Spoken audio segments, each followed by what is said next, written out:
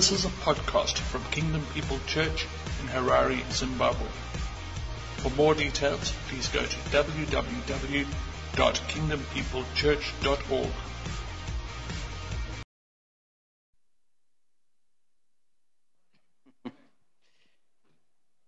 All right, I want to start by asking you a question.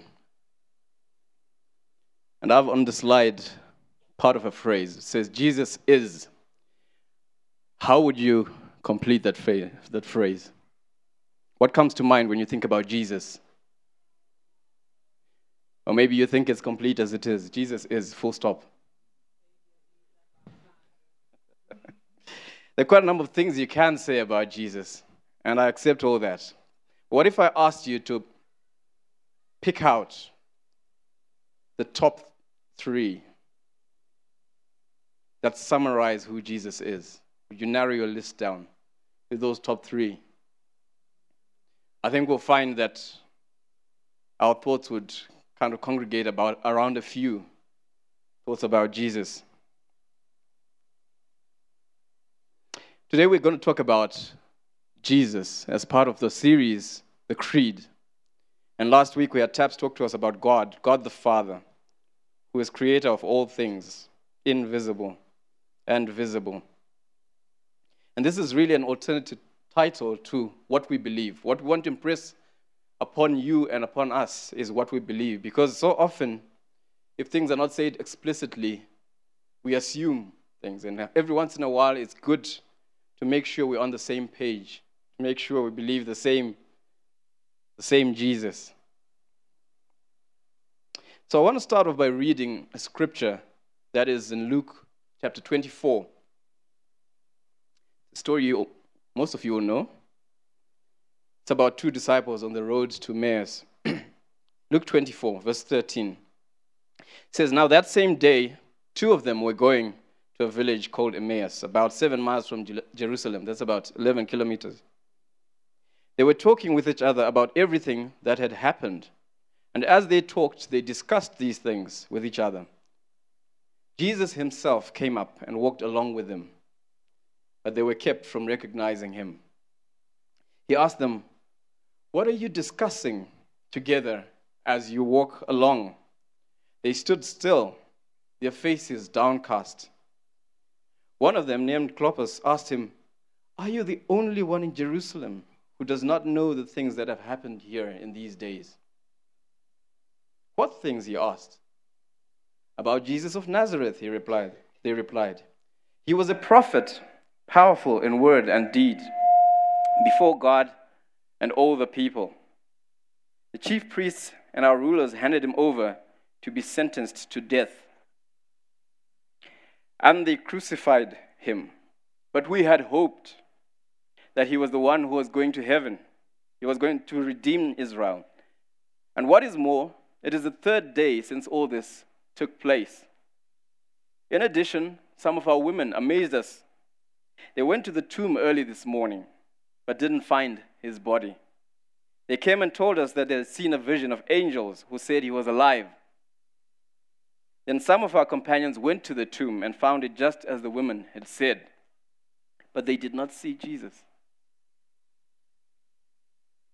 He said to them, 'How foolish you are, and how slow to believe all the prophets have spoken. Did not the Messiah have to suffer these things and then enter his glory?' And beginning with Moses and all the prophets, he explained to them what was said in all the scriptures concerning himself. As they approached the village to which they were going, Jesus continued as if he was going further. But they urged him strongly, 'Stay with us, for it is nearly evening. The day is almost over.' So he went in and stayed with them. When he was at the table with them, he took bread, gave thanks, broke it, and began to give it to them. Then their eyes were opened, and they recognized him. And he disappeared from their sight. They asked each other, 'Were not our hearts burning within us while he talked with us on the road and opened the scriptures to us?' They got up and returned at once to Jerusalem. And there they found the 11 and those with them assembled together and saying, 'It is true, the Lord is risen and has appeared to Simon.' Then the two told what had happened on the way and how Jesus was recognized by them when he broke the bread. Let me ask you something as we begin today. Who is Jesus to you? What hopes have you pinned on him? Do you recognize him at work in your life? If he left your family, your church, your home, your workplace, would you miss him?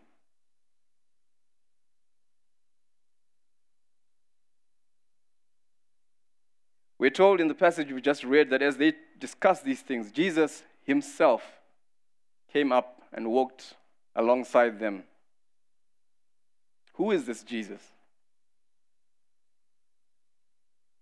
And beginning with Moses and all the prophets, he explained to them what was said in the scriptures concerning himself. I find it very interesting that Jesus, having got the opportunity to say something about himself to these guys, didn't choose to demonstrate his power. He didn't say to him, "Oh, you foolish guys, let me show you what I can do," and turn stones into bread. He could have done that. He could have done that. But beginning with Moses and all the prophets, he explained to them what was said to himself, what was said about himself in the scriptures. And this is a warning, a caution to all of us. Never be involved in an argument or debate about Jesus and religion that is not centered on the Bible. If Jesus himself went to the scriptures to prove who he was, who are you to try and debate apart from the scriptures? So, beginning with Moses, let's start with Moses. Moses wrote the first 5 books of the Bible. So starting in Genesis 1:1, it says, "In the beginning, God created the heavens and the earth." And we know then he created light and darkness. He created sky from land, water, and dry land. He created vegetation. And then came sun, moon, and stars.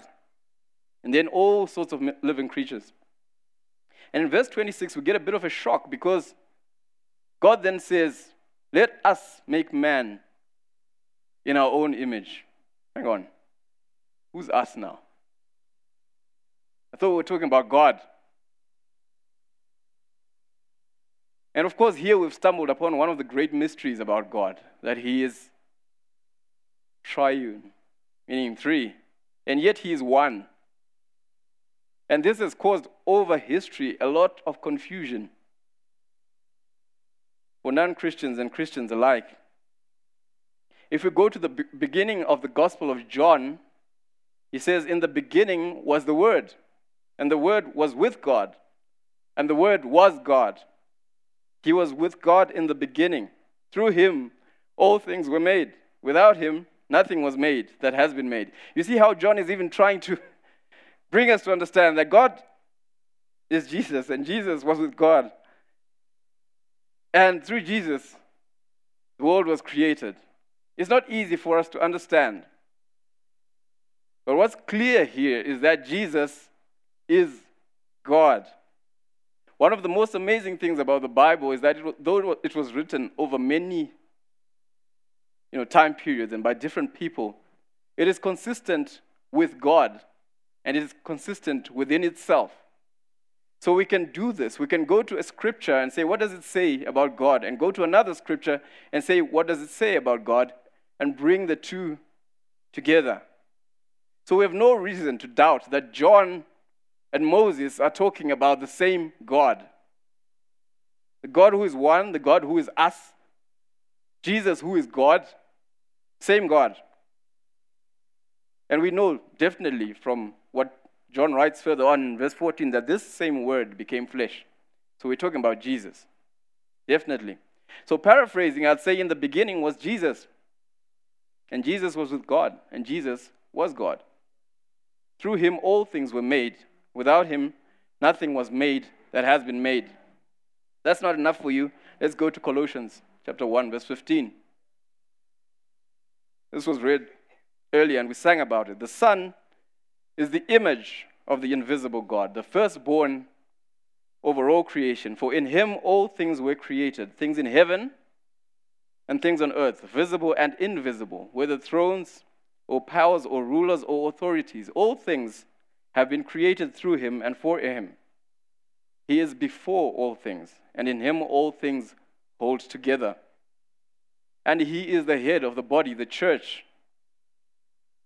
He is the beginning and the firstborn from among the dead, so that in everything he may have supremacy.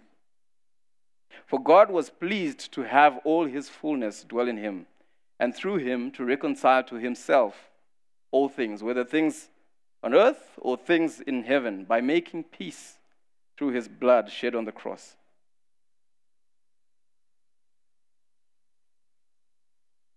Might seem like I'm taking a lot of time on this Jesus who is God. But it is actually quite important. In fact, the Nicene Creed, which Taps read a part of last week, was drawn up specifically to address this issue of whether Jesus was God or not. The rest of it, of course, was to complete what Christians believed about Jesus, about Christianity, about God, about the Holy Spirit, and all that. But the real issue was whether Jesus was God. You see, at that time, it was around the 4th century, there was a man named Arius, who was a prominent bishop somewhere in North Africa. And he had begun to preach that Jesus was actually created. He didn't always exist. He wasn't always there, but was created somewhere along the way. And they violently opposed him, quite publicly, the story goes. They opposed him, and over 300 bishops sat down and put together the set of beliefs that we now know as the Nicene Creed. And so you find in that creed that there are explicit statements that say he is begotten of the Father, begotten and not made. Now, to beget means to birth something of a similar substance to yourself, much like parents beget a child, and that child has similar features to their parents. But we know that Jesus is not just similar to God. We read about it. He is the exact representation of who God is. And we also know from other scriptures like Colossians 2 that the fullness of God dwells in him. So Jesus is God. There are some people over the ages who have tried to reconcile this triune God and tried to explain it away. We had an analogy by Taps last week. Some have said, for this to work, for Jesus to be three and one at the same time, they cannot have equal footing. So some have relegated Jesus to something of less of a God than God the Father. Right? A bit like Arius was doing. And we have faiths like the Jehovah's Witnesses who acknowledge Jesus, but they don't quite give him the same place as God. And we need to be aware of that, because this is not what the scripture teaches. There are some who have said, well, maybe there isn't one God. Maybe there are three separate gods, like a corporation or a company of gods. And they're all equal. And we have the Mormons who particularly hold to that belief, among other things. Who say there are three personages, Jesus the Son, Jesus the Father, Jesus the Holy Spirit, but separate. And again, this is not what we read in the scriptures. And you may think, well, those are clearly off track.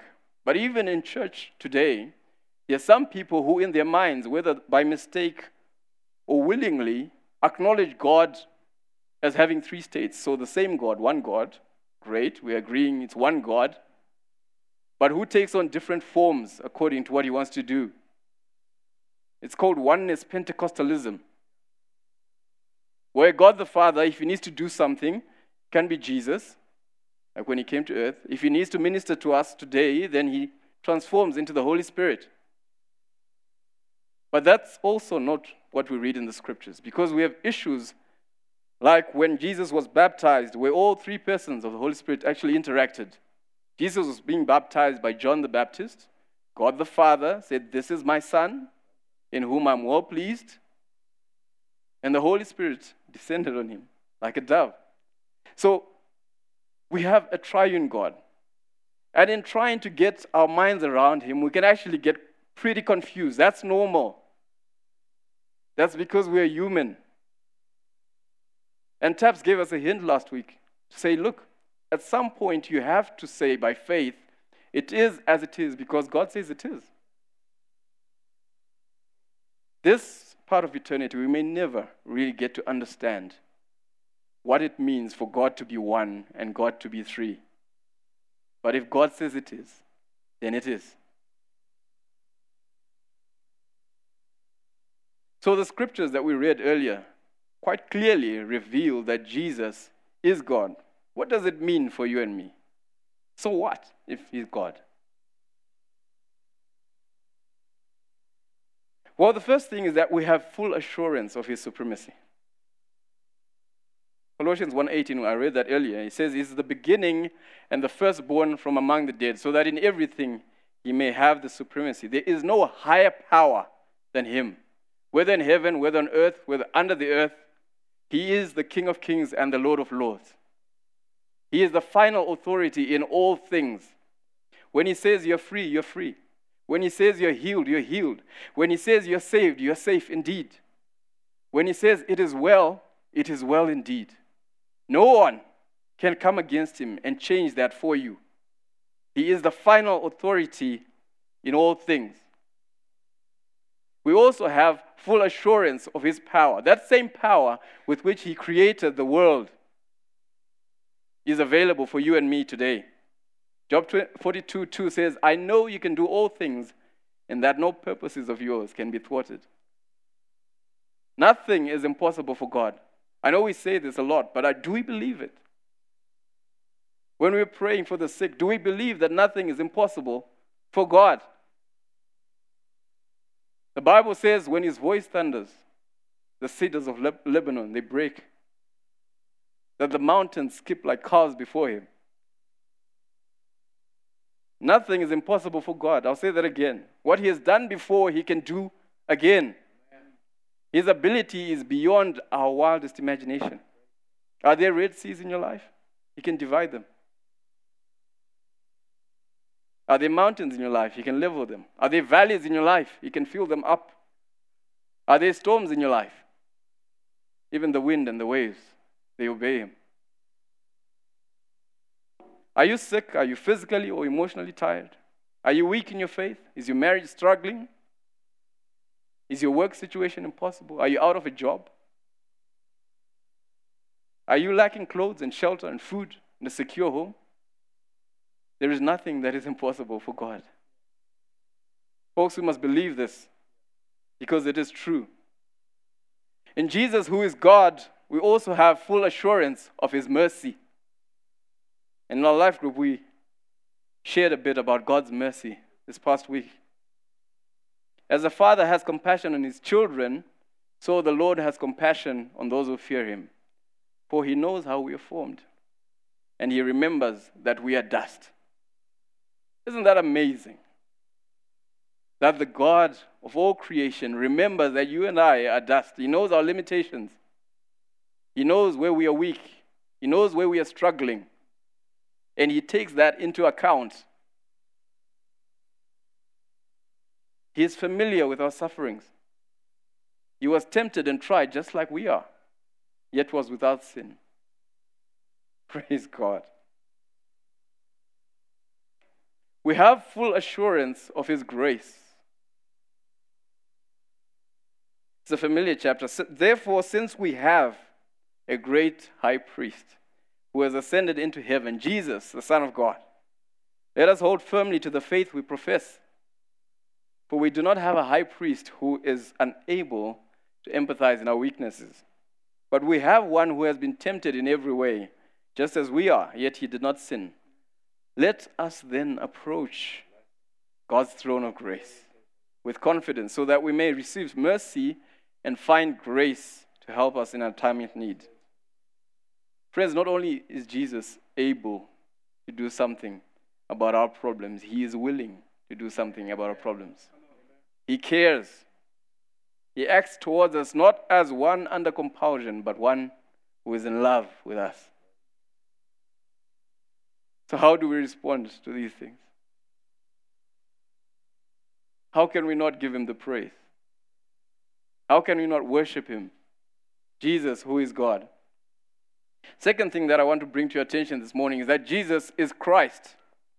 And Christos is a word in Greek which means Messiah. He is the Messiah. And I'm going to use those terms interchangeably. Now, for 21st Christians like us, we may find it quite difficult to understand that people would even doubt that Jesus is Christ. In the New Testament, in our Bibles, Jesus and Christ and Messiah are used alongside, and they're used interchangeably. That we don't stop to think what it actually means that Jesus is the Messiah. In fact, for a while, I thought that Jesus Christ was his full name. Christ was his surname. You may be in that boat today. What does it really mean to say Jesus is Christ? Try and think of the guys that lived and walked with Jesus at that time. It would have been quite difficult for them to look at Mary and Joseph and their child and his brothers and sisters and say, oh, this Jesus is the Messiah. He was born in their own backyard. Of course, some of them would have known the miracles that he performed amongst them. But it seemed to us as we read the Bible that there are some people who have the ability to perform miracles by some spirits. So it didn't necessarily mean that he was the Christ. It must have been quite a struggle. And the more familiar you are with someone, the more difficult it is to acknowledge that there's something other than what you can see. That's why in the scripture was read this morning, when Jesus asked them, who do people say I am? They said, some say John the Baptist, some say Elijah, some say Jeremiah or one of the other prophets. But Jesus said, who do you say I am? And Peter said, you are the Christ, the Son of the living God. And Jesus replied, blessed are you, Simon, son of Jonah, for this was not revealed to you by flesh and blood, but by my Father in heaven. It is something that is supernatural to be able to accept that Jesus is the Christ.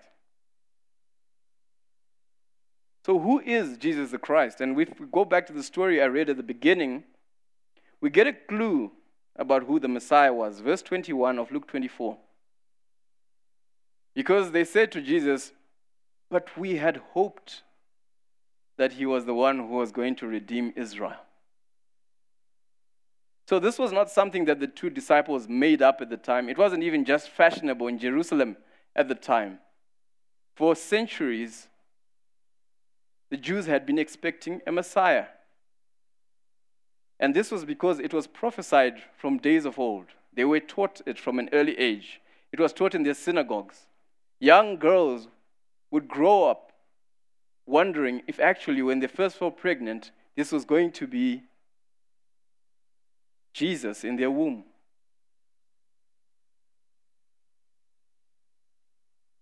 So they were expecting a liberator, a savior, a Messiah. And in verse 25, Jesus says to them, how foolish you are, and how slow to believe all the prophets have spoken. Did not the Messiah have to suffer all these things and then enter his glory? When we look at the scriptures, the first reference to a savior is actually in Genesis 3, verse 15. This was right after the fall of man, and God was judging the serpent. And he said, and I'll put enmity between you and the woman, and between your offspring and hers, and he will crush your head, and you will strike his heel. Her offspring or her seed will crush your head. So, actually, because of this enmity, people have been looking, or humanity has been looking forward to a time where the devil and his evil schemes will be crushed once and for all.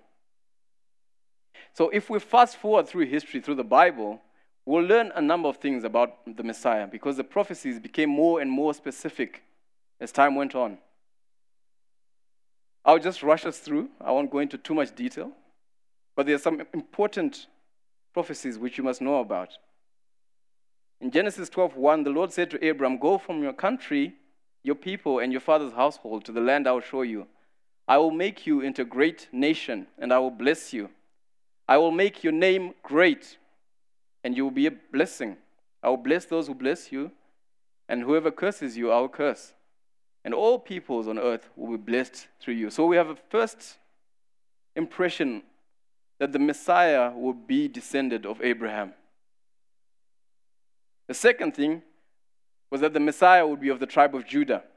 In Genesis 49:10, Jacob is blessing his children.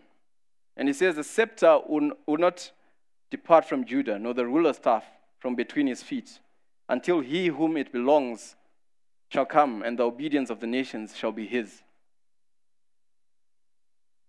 The third thing that we know about the Messiah would be that he would sit on David's throne. And there are many scriptures alluding to this. In Jeremiah 23:5, it says, the days are coming, declares the Lord, when I will raise up for David a righteous branch, a king who will reign wisely and do what is just and right in the land. The Messiah would be born of a virgin. And we know this from Isaiah chapter 7, verse 14. Therefore, the Lord himself will give you a sign. The virgin will conceive and give birth to a son, and will call him Emmanuel. Some are quick to point out actually about this prophecy that a virgin could have referred to any young girl. Seemed like in Jewish culture back then, you could refer to any young girl as a virgin. But Matthew is at pains to explain to us that Jesus' conception was supernatural. It was of the Holy Spirit. And actually, when he discovered that his wife was pregnant, he looked at her and said, now what's this? And we are told that he was planning to secretly put her away. So we know and we believe that Jesus was born of an actual virgin. Very important. The Messiah would restore Israel and would be a light to the Gentiles. Isaiah 49:6. It is too small a thing for you to be my servant and to restore the tribes of Jacob. So God was kind of expanding the vision now. And bring back those of Israel I have kept. I will also make you a light for the Gentiles, that my salvation may reach to the ends of the earth. Well, we know from reading the New Testament that all these prophecies and others besides were fulfilled in Jesus of Nazareth. There are over 400 prophecies about Jesus, scholars think, that were actually fulfilled in Jesus of Nazareth. We know that he was born of the line of David. He was born of Mary, a virgin. We know that he lived a perfect life, which qualified him to be an all-sufficient Savior.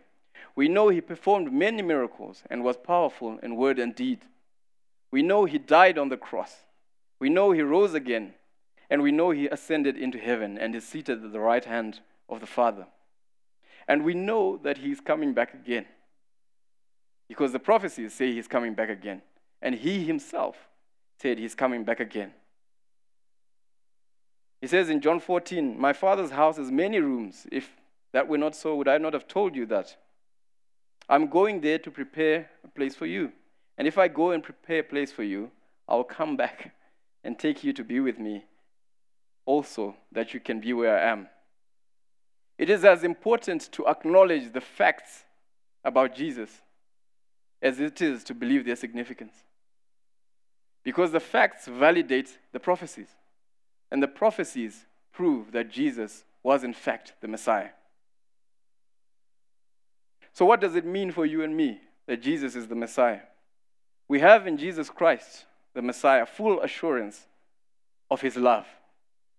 John 3:16, you know this one. For God so loved the world, and he gave his only Son, that whoever believes in him would not perish, but have everlasting life. But God demonstrates his love for us in this: while we were still sinners, Christ died for us. The coming of Jesus to earth for our sake is the greatest act of love the world has ever known. Do you feel unloved? Do you feel out of place? Unworthy? You don't fit in?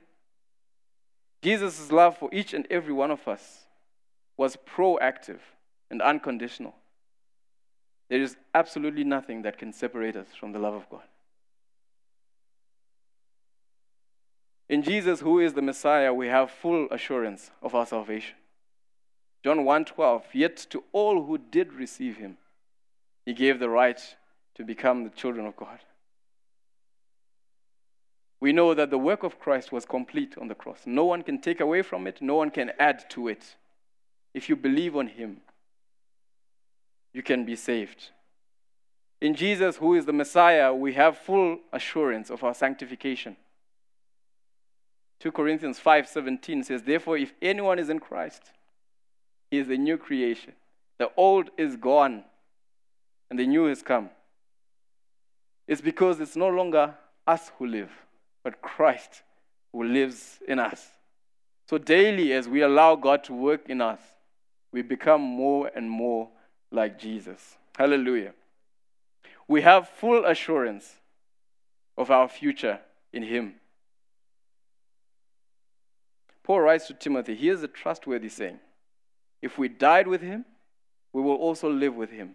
If we endure, we will also reign with Him. Praise God, He is faithful. Praise God that He promised us all these things, and that what He promised we can believe as fact, because He is the Messiah. Our response is to believe and put our trust in Him. It is to live our lives for Him, with His life as a perfect example for us. The third thing and last thing that I want to impress upon us today is that Jesus is Lord. We sang a song earlier on, I will go to the ends of the earth for you. It's a very nice song, but a very tricky song. It's easy to sing, but do we really mean it? Will you really go to the ends of the earth for Him? Not unless you accept Him as the Lord of your life. Peter, in his great sermon at Pentecost, was trying to explain what had just happened. And he says, the prophet Joel said this, and this is actually what's happening amongst us. And he ended up by saying, let all of Israel be assured of this. God has made this Jesus, whom you crucified, both Lord and Christ. You may believe Jesus is God.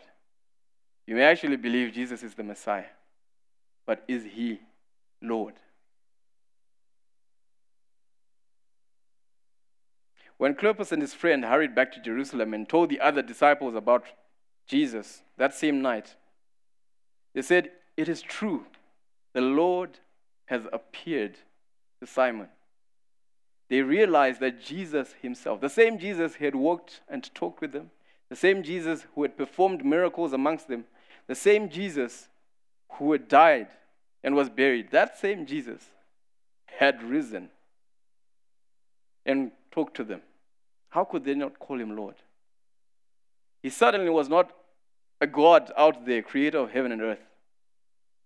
He certainly was not just the promised one, the Messiah, but He was Lord. And so they asked each other, were not our hearts burning within us when He talked to us and opened the scriptures to us? In other words, what was just a head knowledge was confirmed in their hearts. Can I suggest to you that one way you can know if you truly relate to something or someone is that you have feelings about that something or someone? I know people in this room who feel very strongly about soccer and soccer teams and so on. And they're emotional when things happen to their teams. People can get very attached to their food, and their taste buds come alive, and their bellies get full when they talk about food. And their emotions attached to their food. People feel strongly about TV programs. Did you know that?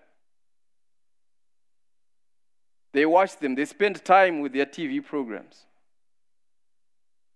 and become one, as it were. And they feel very strongly about those TV programs. How do you feel about Jesus?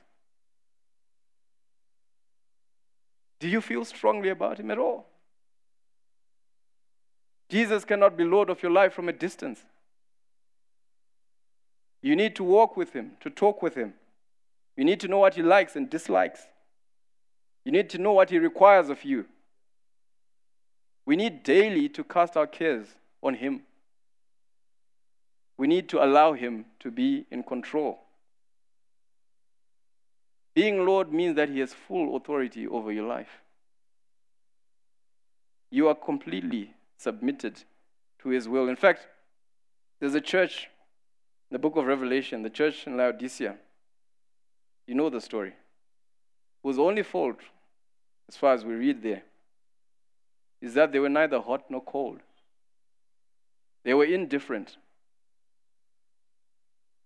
I want to challenge us this morning. I want to pray for us for 2018 going forward, that we would not be indifferent to Jesus. That we would feel something about Jesus. That we would walk closer and be quite emotionally attached to Jesus. That's how you can know whether he really is the Lord of your life. So what does it mean that Jesus is Lord? Matthew 16:24. Whoever wants to be my disciples must deny themselves and take up their cross and follow me. In Jesus, who is Lord, we have full assurance of his authority. So when giving the Great Commission at the end of his ministry, Jesus says, all authority in heaven and on earth is given me. Therefore, go and make disciples of all nations, baptizing them in the name of the Father and the Son and of the Holy Spirit. It's not a damp and heavy lordship that Jesus gives. He actually has authority. And that's reassuring, my friends. We have full assurance of his protection. Jesus praying for his disciples, he says, my prayer is not that you take them out of this world, but that you protect them from the evil one. They are not of the world, even as I am not of it. If he is Lord of your life, your safety is his concern. If he is Lord of your life, you must have a constant relationship with him. And we know this one. John 15:5, he is the vine, we are the branches. If you remain in me and I in you, you will bring much fruit. And apart from me, you can do nothing. And Jesus as Lord is our perfect example to follow. Follow God's example, therefore, as dearly loved children, and walk in the way of love, just as Christ loved us and gave himself up for us as a fragrant offering and sacrifice to God. So Jesus is God. We must worship him. Jesus is Christ. We must believe in him. And Jesus is Lord. We must obey him. Let's pray. Heavenly Father, thank you that you are all these things and others besides to us. Thank you that you are God. We worship you, King of kings and Lord of lords. We thank you that you came to seek and save the lost. And you are the promised one, the Messiah. We put our trust in you, God. We want to live our lives for you as Lord of our lives. We want to acknowledge you, Lord Jesus, in this place this morning and say, speak to us, stir us up, give us zeal for your kingdom. Make us Christians who are alive for you. In Jesus' name we pray. Amen.